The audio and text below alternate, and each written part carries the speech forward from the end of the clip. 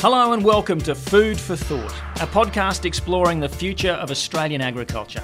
My name's Damien Morgan, I'm your host, and for each episode of Food for Thought, I'll be interviewing a leader, an innovator or an entrepreneur, people with big ideas for the big challenges and opportunities that lie ahead for Australian farmers. Demand for food is expected to double in the next 30 years. The global population is predicted to hit 9 billion by 2050. It's 7.5 billion now. It was less than 1 billion in the year 1800. There's no more land or water to access, so what changes are needed? What opportunities will come? Will Australia lead or follow? It's all food for thought, and it's exactly what we explore on this podcast. In this episode, I sit down with Ewan Murdoch. One of the biggest issues facing agriculture is the succession of family businesses or family farms, and we've had a family council for 30 years at least, where we sit down and talk about where we're going as a family, what do they want, and discuss the undiscussables. What is the undiscussable? And that process takes years. In this episode, I sit down with Ewan Murdoch, one of Australia's most successful business people.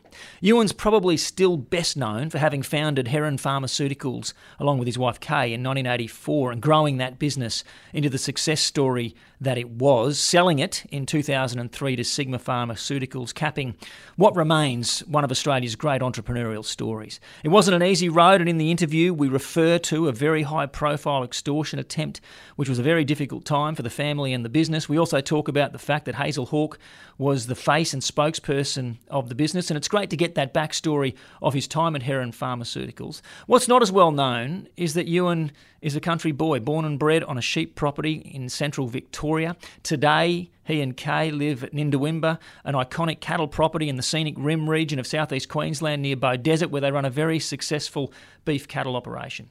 Ewan was very generous with his time. We sat down on the verandas at Ninduwimba and spoke through his business career, spoke about his current venture in beef cattle. There was some great insight, particularly around the area of planning and the discipline of bringing business processes to the farming. I think for family farmers listening to this, there's some really great insights with regard to succession planning in particular.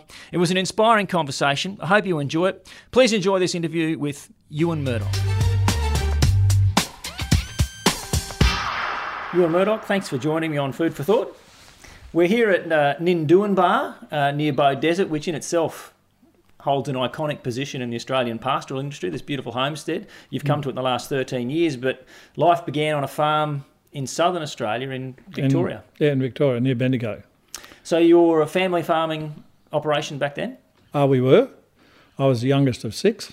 I had a merino stud in my name when I was 10 years of age. Admittedly only had Ted ewes, but I thought that was pretty important. But our roots go back to the land, yes. And then it was a family tragedy, I believe, that saw you leave there.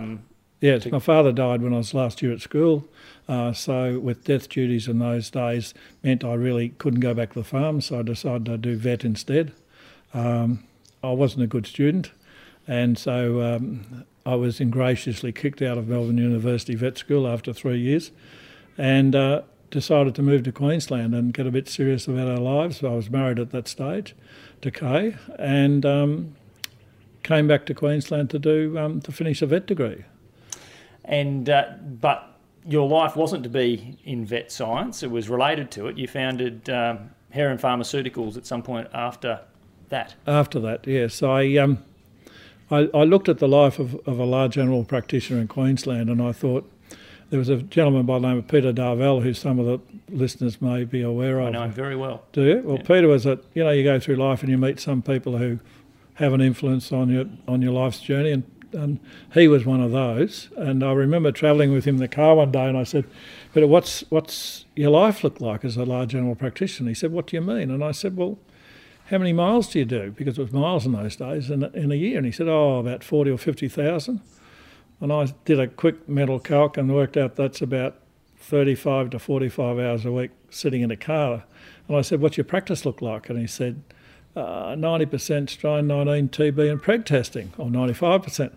So when I was driving back to Brisbane that night from Chinchilla, I thought, No, I don't think I want to be a large animal practitioner in Queensland, and we'd settled in Queensland at that stage, so I went back to uni and did a commerce degree part-time. Peter actually, he looked like an Olympic athlete. He was that fit and strong from preg testing or wrestling horses, so Yes.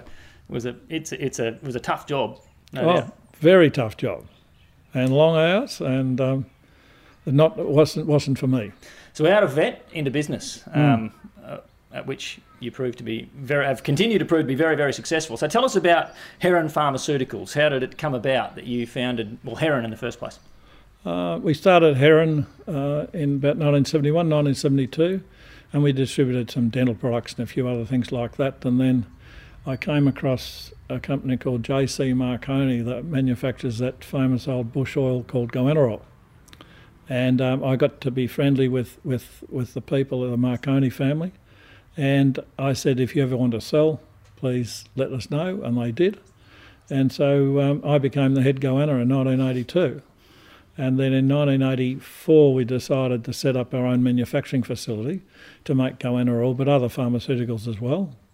And basically, we set ourselves up to manufacture our own products and products for other companies. And obviously that was, history tells us that was a very successful venture. Probably best known in the eyes of the average member of the public for some of the advertising featuring Hazel Hawke. How did that come about? We were trying at one stage to describe the personality of Heron. And we said Heron is feminine, resilient, loyal, hard-working, and would stick with you in the good times and the bad times. And so we said, who looks like that? Or who's the person who's that nice? We said Hazel. So I wrote to her and asked if she'd be interested in joining us as our spokesperson, which she did. And we had a wonderful association with her and Sue, her daughter, probably for 10 years. And she was fabulous, a great person. How important was that? So marketing, obviously, Heron was a big part of its identity was its Australian ownership as well. And how important was Hazel to the marketing of Heron through those years? Oh, very important, I think. It was a slow but sure step. The thing that probably resonated with the Australian consumer with Hazel, but also the Australian, with Hazel we were saying Australian made, basically, and a lot of companies do use that term Australian made, and quite rightfully so. We changed that to Australian owned and said our competitor, which most people would know was Panadol, was foreign owned. And that really resonated with the Australian consumer. And so that and Hazel made a huge difference to our market. And at one point, Dick Smith gave you a hand as well from a marketing perspective? Yes, that was after our extortion when we went back to market, and Dick came on board and endorsed us wonderfully. He just phoned up and said, can I help? And we went and shot an ad, and he was a spokesperson as long as Hazel went on that return to market after our extortion. So a lot of people remember that extortion event. What was it that drew Dick to that? Did he offered to help? He was interested in supporting a fellow Australian company, or how did it all play out? I think that an Australian family company battling, we had our back to the wall. I mean, we very nearly went bankrupt in that time. It was tough, and I think a lot of people, we received thousands and thousands of letters of support from people, and they just saw an Australian family company that was battling, doing it tough, and that's one of the reasons why I think the whole story resonated. And so you rode that out. Heron went on to continue to be very successful. You sold it in 2003? 2003, that's right. And your focus then shifted back to farming again? Yeah, basically we had a family meeting and we said, do you think we should buy a farm and return to our roots? And there was pretty unanimous support that we wanted to do, that we should. So we said we have 2 kids and 7 grandkids, and we wanted to be within reasonable striking distance of them. So we said we wanted to buy an iconic property within 2 hours drive of Brisbane that I could work as a farm. I didn't want to sit and watch the grass grow, and we were fortunate enough that Nentawimba came on the market. and it's just the most wonderful. And it is a wonderful, but it was an unbelievably run-down property, and so we got stuck into it. And here we are. You're not just running it, passively as the landed gentry. You're at the cutting edge of genetic improvements. You're doing all sorts of artificial breeding. There's a whole strategy in the beef program here. So productivity gain. So talking generally about the need to improve productivity in farming, you've brought real business principles to this process. How important has it been to you to follow something more than just what might be seen as traditional beef production? Yeah, I mean, one of the things, the credos I've tried to live by is make a difference. Excuse me. So we thought when we bought Nendia, what are we going to do? And we thought we have what we call a BHAG, a big, hairy, audacious goal, and we thought we'd try and transform the northern beef industry using genetics. And so that led us to a contract with AA Company, and then led us to breeding our Ultra Blacks and Brangus cattle. But I mean, and using genetics to do that. But I think we talked earlier about what are the challenges to agriculture generally to meet global demand for our products over the next 20 years, and how we're going to do it. And unquestionably, one of the ways to do that will be through technology and the application of all the technologies which are becoming available, and particularly in the genomic space and that area in particular. And I mentioned to you earlier, we sex embryos, we split embryos. We're in the process working with University of Queensland, doing biopsies on 7-day-old embryos and getting predictive EBVs. So what that means is that the reality is that a producer can do, when this technology is proven, a producer will be able to do his first draft on a 7-day-old embryo rather than on an 18-month-old bull or heifer. So I can attempt to sort of explain that to anyone not initiated with the beef industry. Northern Australia, well known for being hot and having ticks, so Brahman cattle from Africa up there are dominant, and they've changed the landscape of the beef industry since coming into Australia.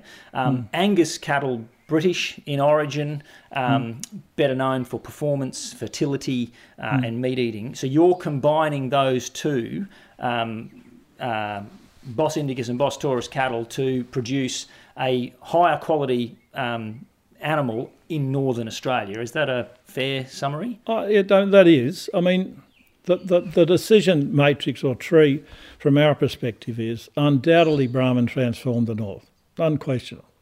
What's happening, however, though, is that the breed's losing its fertility. As there's an inverse relationship between structure and fertility, the animals are getting bigger, the fertility's going south. So if you accept that argument, then the question is, what do you do about it? And you introduce other genetics. Much of Australian agriculture is still family farms. There seems to be an increased emphasis or interest from the corporate sector in investing in farming. I'll come back to family farms in a sec, but where do you see corporate agriculture? Do you see it playing, institutions and institutional money playing a greater role in Australian ag in the future? I think it's inevitable that will be the case. Desirable, in fact, probably. If you go back 20 years ago, if you're a dairy farmer, if you had 50 dairy cows, you could make a living. Now you need 350 or 500 to make a living. What's that figure going to look like in another 10, 20 years' time? The capital investment to be able to run on scale is critical. And I think scale is an important part in agriculture. So I see that the growth, corporate's growing, there's no doubt about that, to the expense of family farms. Unfortunately, yes. I've got no doubt that a family-run business, whether it be in the city or whether it be in the country, is much, much more efficient than a corporate. Just the ethos and the values of most family businesses, people look up to. But with what we're seeing in corporate behaviour nowadays, there's a lot of people who aren't happy with the way corporates are behaving. So is there a lesson there to family farmers that scale's needed, so you need to look to grow? Yeah, I think you need to look to grow. There's no doubt about that. I'm a great advocate of the planning process. We've always been sit down, not only having a 1-year plan but a 5-year plan, and I just sent a note through to Nick Cameron, who's our manager, saying we need to revisit where we're going to be in another 10 years' time. What does this business look like? What will be the role of technology? And then once we have a clear picture about that, you sort of plan what's the journey look like? I was driving back from Brisbane one night listening to Radio National, and I had this fellow talking about the role of planning, and he said only 10% of people actually have a plan for their life. I find this amazing, but this is what he was saying. Only 10% of people had a plan for their life, and of that 10% who planned, only 50% of those put it to writing. So 5 out of 100 actually have a written plan of their life's journey, whether it be financial, personal, whatever. And this was an American, so his measure was that of material gain, and he said the people who didn't plan got a unit of 1, the people who did plan but didn't write it down got a unit of 10, and the people who had a plan and wrote it down got a unit of 100. A lot of farmers will say, well, how do you plan for seasons, and you factor that in, I'm assuming. So irregular seasons, the likelihood of drought, do you take a long-term view and factor that in as being... Well, you've got to. Otherwise, I think it's a cop-out, to say, I can't plan because, we're at the beck and call of our weather. I mean, you've just got to take the variations of the weather, and sometimes you're going to kick a goal, sometimes you won't. But it's better than doing nothing. And that sort of involves, if you sit down and work out a plan of where you're going and then you share that with your family, then everybody's in the same boat. But if you don't share it around, people don't know where you're going. What about succession planning? Well, that's another one. I mean, that's, I think, one of the biggest issues facing agriculture is the succession of family businesses or family farms. And my experience in that regard is we've had a family council for my oldest son now. Sandy is 46, I think. We've had a family council for 30 years at least, where we sit down and talk about where we're going as a family, what do they want. And my suggestion to anyone who's thinking of doing that would be, 1, start early, but it's not too late to start late. 2, don't get your lawyers or your accountants to do it. Get somebody who's got some empathy for you and more particularly for the kids. Try and establish what the children want rather than, and discuss the undiscussables. What is the undiscussables? And that process takes years. But and write it down. Try and work out what you're going to do. And so you're saying don't get a lawyer involved. Do you get a third party? Have someone in there to facilitate, or? I would have somebody to facilitate. I mean, yes, you do have lawyers involved, you do have accountants involved, but that's the second pass. Yes.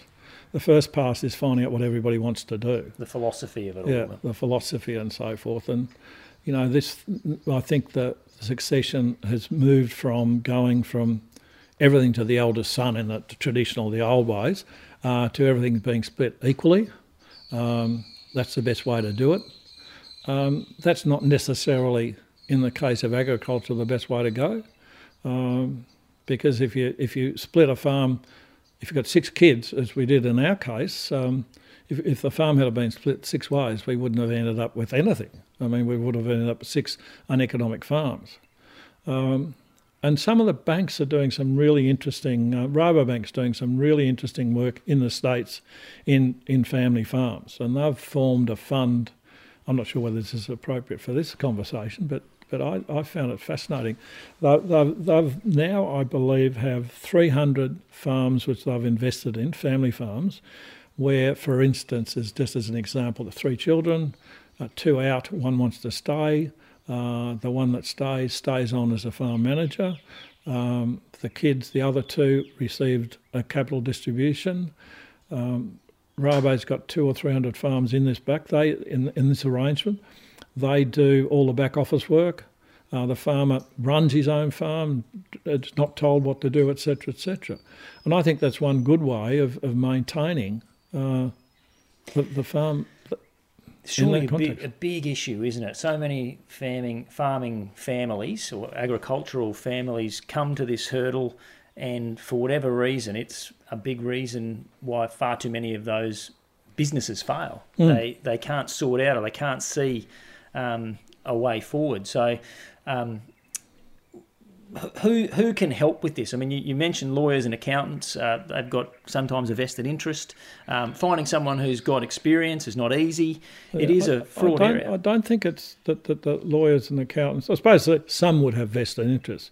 I think it's important to connect with the heart rather than the brain to start off with. What's the emotional state? What do people want to do? Let's clear are there any undiscussables? Get some of those on the table early rather than later, so people know where they stand. People work on assumptions about what dad or what mum wants to do, and dad works on the assumption what the kids want to do. Well, if they ever sat down and said, well, what do you want to do? Find out. And then when you've got some better fix on that, you can sit down and say, okay, well, maybe we can structure it this way, rather than saying, this is what we're going to do, this is the way we're going to structure it. Oh, by the way, are you happy with that?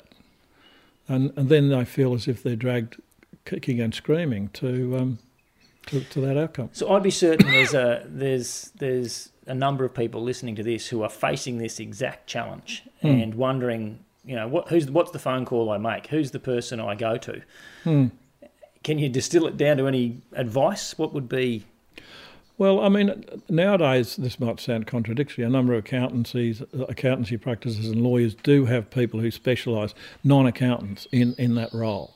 There's a wonderful lady in Wagga in New South Wales who's done but she's retiring, she's done some wonderful work in that space.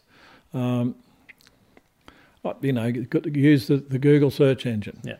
Just make some inquiries. What about businesses have boards? If they don't have full governance, or if they don't have an official board, they often set up advisory boards to talk about strategy and to plan.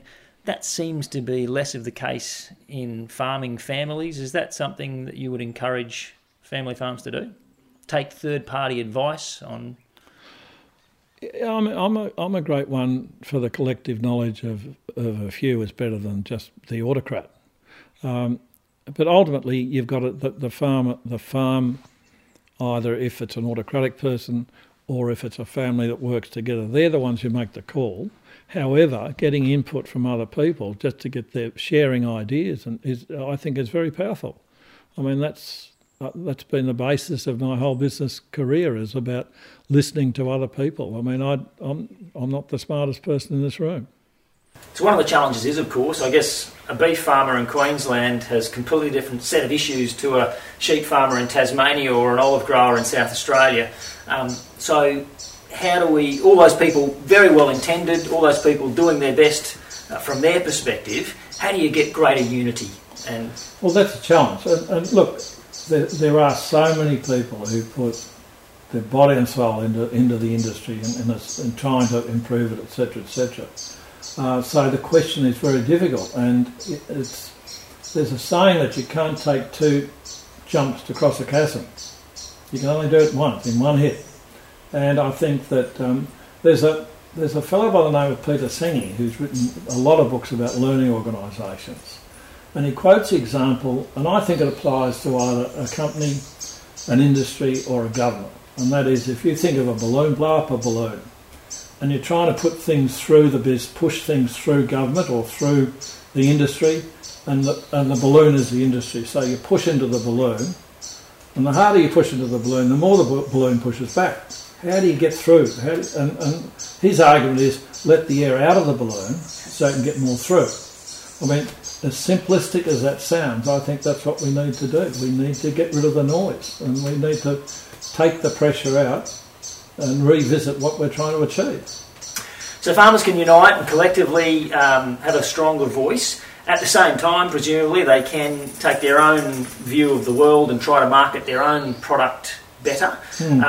So things like branding product, getting closer to the client, the end consumer, rather than being the price taker from the wholesalers and the big retailers. What's the opportunity for individual farmers or producers to brand up their own product and promote it?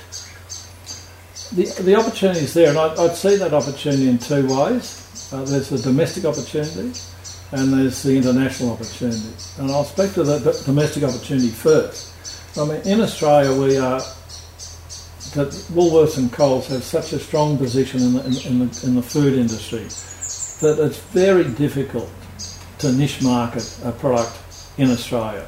There are undoubtedly people who are doing it and doing it very successfully. But for a corporate, for instance, like a medium-sized agricultural beef producer or a crop producer or wheat producer, whatever, very difficult. So hence we become commodity traders, and then we're price takers rather than price makers, and we're all aware of the downsides of that. So domestically, yes, you can, but very difficult. I mean, we started off in my earlier career with Heron with it basically being a niche brand. And over a 25-year period, we grew it to be the market leader in grocery. And that's a slow and painful and challenging process, but it can be done. Internationally, I think if you look to our near neighbours and the expansion that's happening there, and this links in, I think, to a certain extent with the move to corporatisation or bigger family farms, that there is room for companies like AACo and CPC and McDonald's, for instance, to market their own brand in those countries as a niche, thereby basically being much more in control of the price. That's a critical thing. And we need, as an industry, as well as individual operations, to have more transparency and control along the supply chain. And that's one way of doing that. So, transparency meaning at the end user in Asia or wherever it is understands exactly where that product has been sourced from, where it was produced. Is that what you mean? Well, it's probably more holistic than that, Damon. I think it's more about the supply chain in the context, yes, go to woe, but it's not just about price. It's about, my philosophy has always been, how do we make 1 + 1 = 3? So if we can work with our clients, supply them with better genetics, and they win, that's a 1 + 1. Traditionally, I think, in a lot of the Australian agricultural industry, the supply chain is more about, if I can get 1.5 and you get half, that's a win-lose. That's not sustainable. And I think that there's things like finance, transparency of costing, technology, working together to bring new products to the market, new technologies to the market. That's where I think the supply chain needs to open up, working together cooperatively rather than being competitive. And what's our big strategic advantage? A lot of talk about the clean, green reputation of Australian produce. You referred to the our near neighbours with a burgeoning middle class in Asia. How important is that reputation for having clean, green produce going to be? Because we're not the only ones who see that opportunity. Oh no, we're not the only ones, but I think we're uniquely placed geographically in the context of our environment and also our geography in relation to our closeness to those markets. We don't have borders with other countries where we can get contaminations or other diseases coming in. So as a consequence, our AQUIS and our management of our borders in the context of disease management and things like that are so critical. But we don't have the levels of pollution that we have in a lot of our neighbours that they have, the degradation that's occurred over many years. We have our own, for sure, but we need to protect passionately, our environment. And I think that brings to the front the sort of urban-rural divide where now, a generation ago, most people who lived in the city had a cousin or a brother or a sister or somebody who lived on the land.